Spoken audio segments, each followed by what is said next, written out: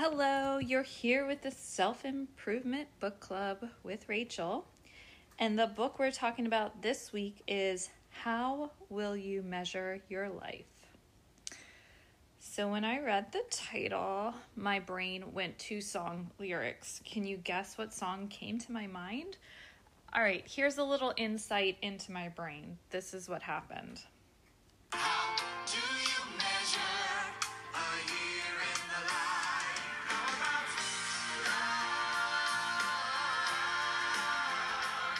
love?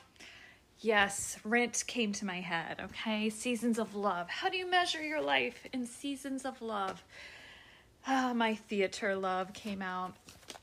But anyways, this book is primarily about loving your career and how do we fall in love with our career and how do we create strategies around getting on the right path. But spoiler alert, the book ends in a more deep, serious, maybe a little bit of we measure our life in seasons of love. So I'll get to that. But the book starts out pointing out that when we are young, everything seems possible. We have lots of dreams. We know what we want to become. We feel like we have no limits, right? The world is our oyster. But then we slowly start to let our dreams go. We settle for careers and we accept our situation. And we go down the path of compromise. Dun, dun, dun. So sad. So instead, the book's like, hey, bring those child parts back. Do what you love. Keep looking. Don't give up. Give me a job I love, that I wake up every day excited to do. And you think, I am so lucky to be here doing what I love to do. Wouldn't everyone want to get there? So how do we get there? What is your strategy? What is your strategy, right? So how do we figure out our strategy? You can think about your threats. What's threatening your happiness at work? What are your opportunities? Maybe where can you move or what can you do to get to where you want? And then we allocate our resources, our time and talent. So those are our main resources, right? How do we use our time? How do we use our talents so that we're in the right position? Because we spend so much time at work. And then you think, where do your priorities lie? This is important. Where are our priorities? What motivates you? What do you enjoy to do at work? What have you enjoyed doing?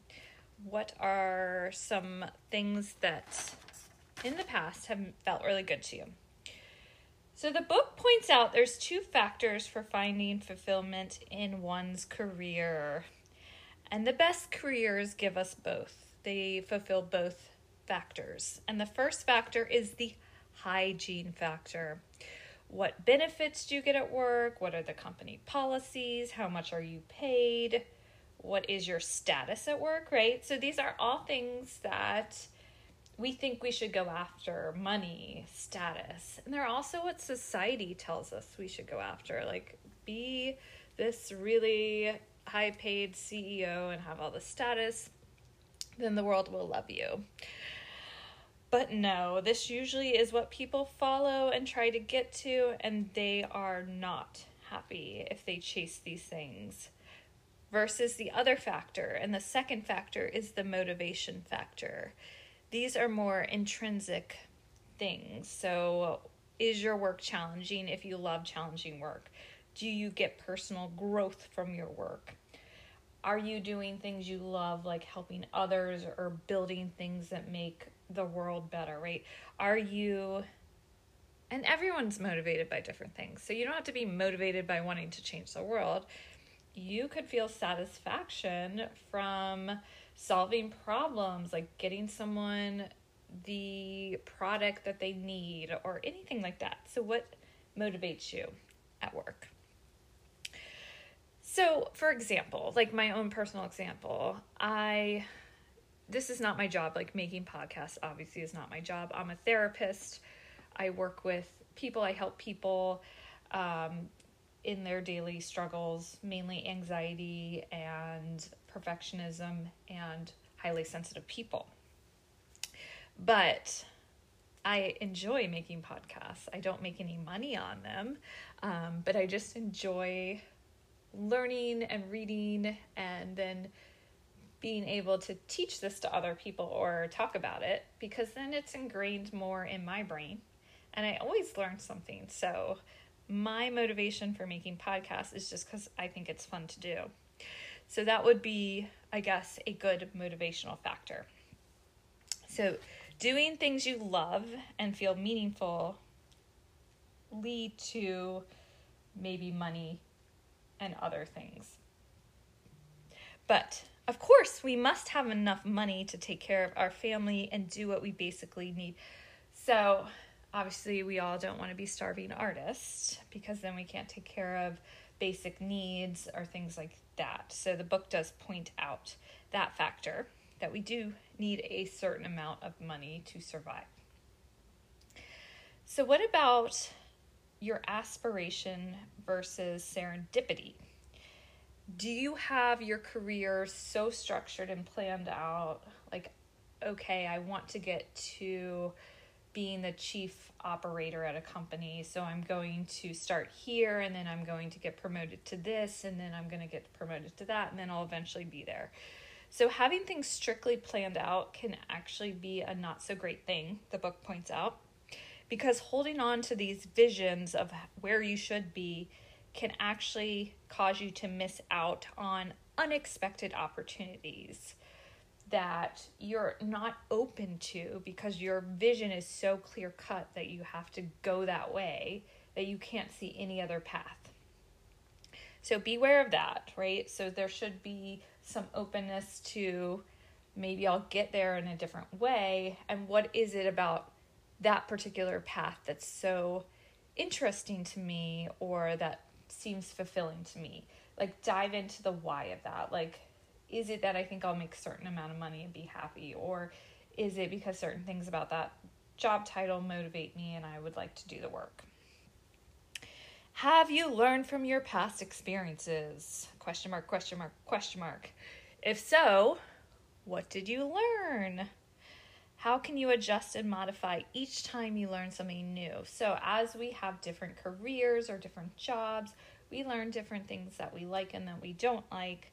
And we can keep an eye on this and adjust our strategy from there. You keep doing this until you find a job that's a really good fit. Now, this isn't in the book, but I was always taught that you should like 80% of your job to be happy, and 20% might be stuff you don't love to do. But if you like 80% of your work, then you're in a pretty good fit. So if that works for you, then you can use that little tidbit. So looking at areas of your work you love versus areas of work you don't love can be beneficial for learning and growing and kind of steering the boat in the right direction. And we sometimes are faced with, hey, we want to change our career and go in a whole different direction. These are these major life decisions that can feel daunting. Like, do I take this leap of faith? Do I take this risk and totally change directions? Or what if you're applying for new jobs and you get offered like 5 different opportunities? Which one do you take? How do you figure that out? That can be really hard to do. So this book suggests a couple things you ask yourself before you take a job. What are the things that you need from other people in order to be successful in this job? So is this job dependent on other people providing things, right? If you're a rocket scientist, do you need a team, a staff that's also really good at their job that will help you build this rocket or whatever it is? And then ask yourself, what is in my control at work to be successful? Like, what's actually in my own control? So if you're starting your own business, then you are the boss, right? A lot's in your control versus working for someone with a big staff or a big team. Also ask yourself, what what lies ahead of me? Can I be realistic about what's going to happen at this job, how it's going to play out? Can I have realistic thoughts about it? Like, maybe you think, if I get this job, I'll be happy, and then you get there and you're really, really disappointed.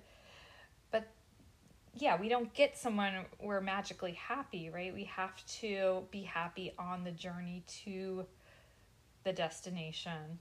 But is there really ever a destination? That's a philosophy question for another day.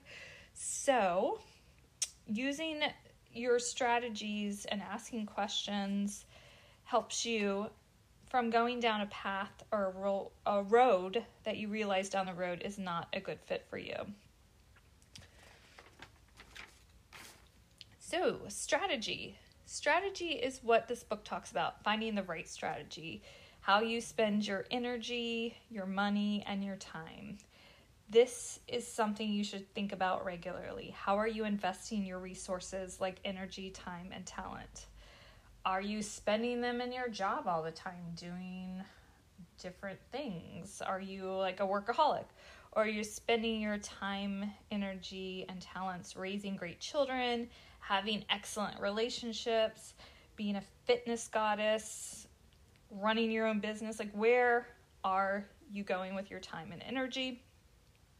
Because other people will demand things from you, like that mean boss that keeps telling you you need to get your reports in faster and do this or that. Like, are you letting those type of people drain you of your time and energy, or are you choosing where you're putting that? This can tie into your values. Do you want to put your family first above a career, right? Is that your value? Like, I will always put my family first over a career. And if that's what you say you want, are your actions aligning with that value? And that's where things get really sticky and hard, when our actions do not align with what we truly value. So if you don't follow your value system, you will never become the person you want. So here's the plot twist of this book. It tells us what truly makes us happy are family, friends, and relationships. So not our career. So this book like talks about career, and then it's like, hold up, wait a minute. Time to tell you the truth. What makes you happy are your relationships. At the end of the day, at the end of your life, that's going to truly matter.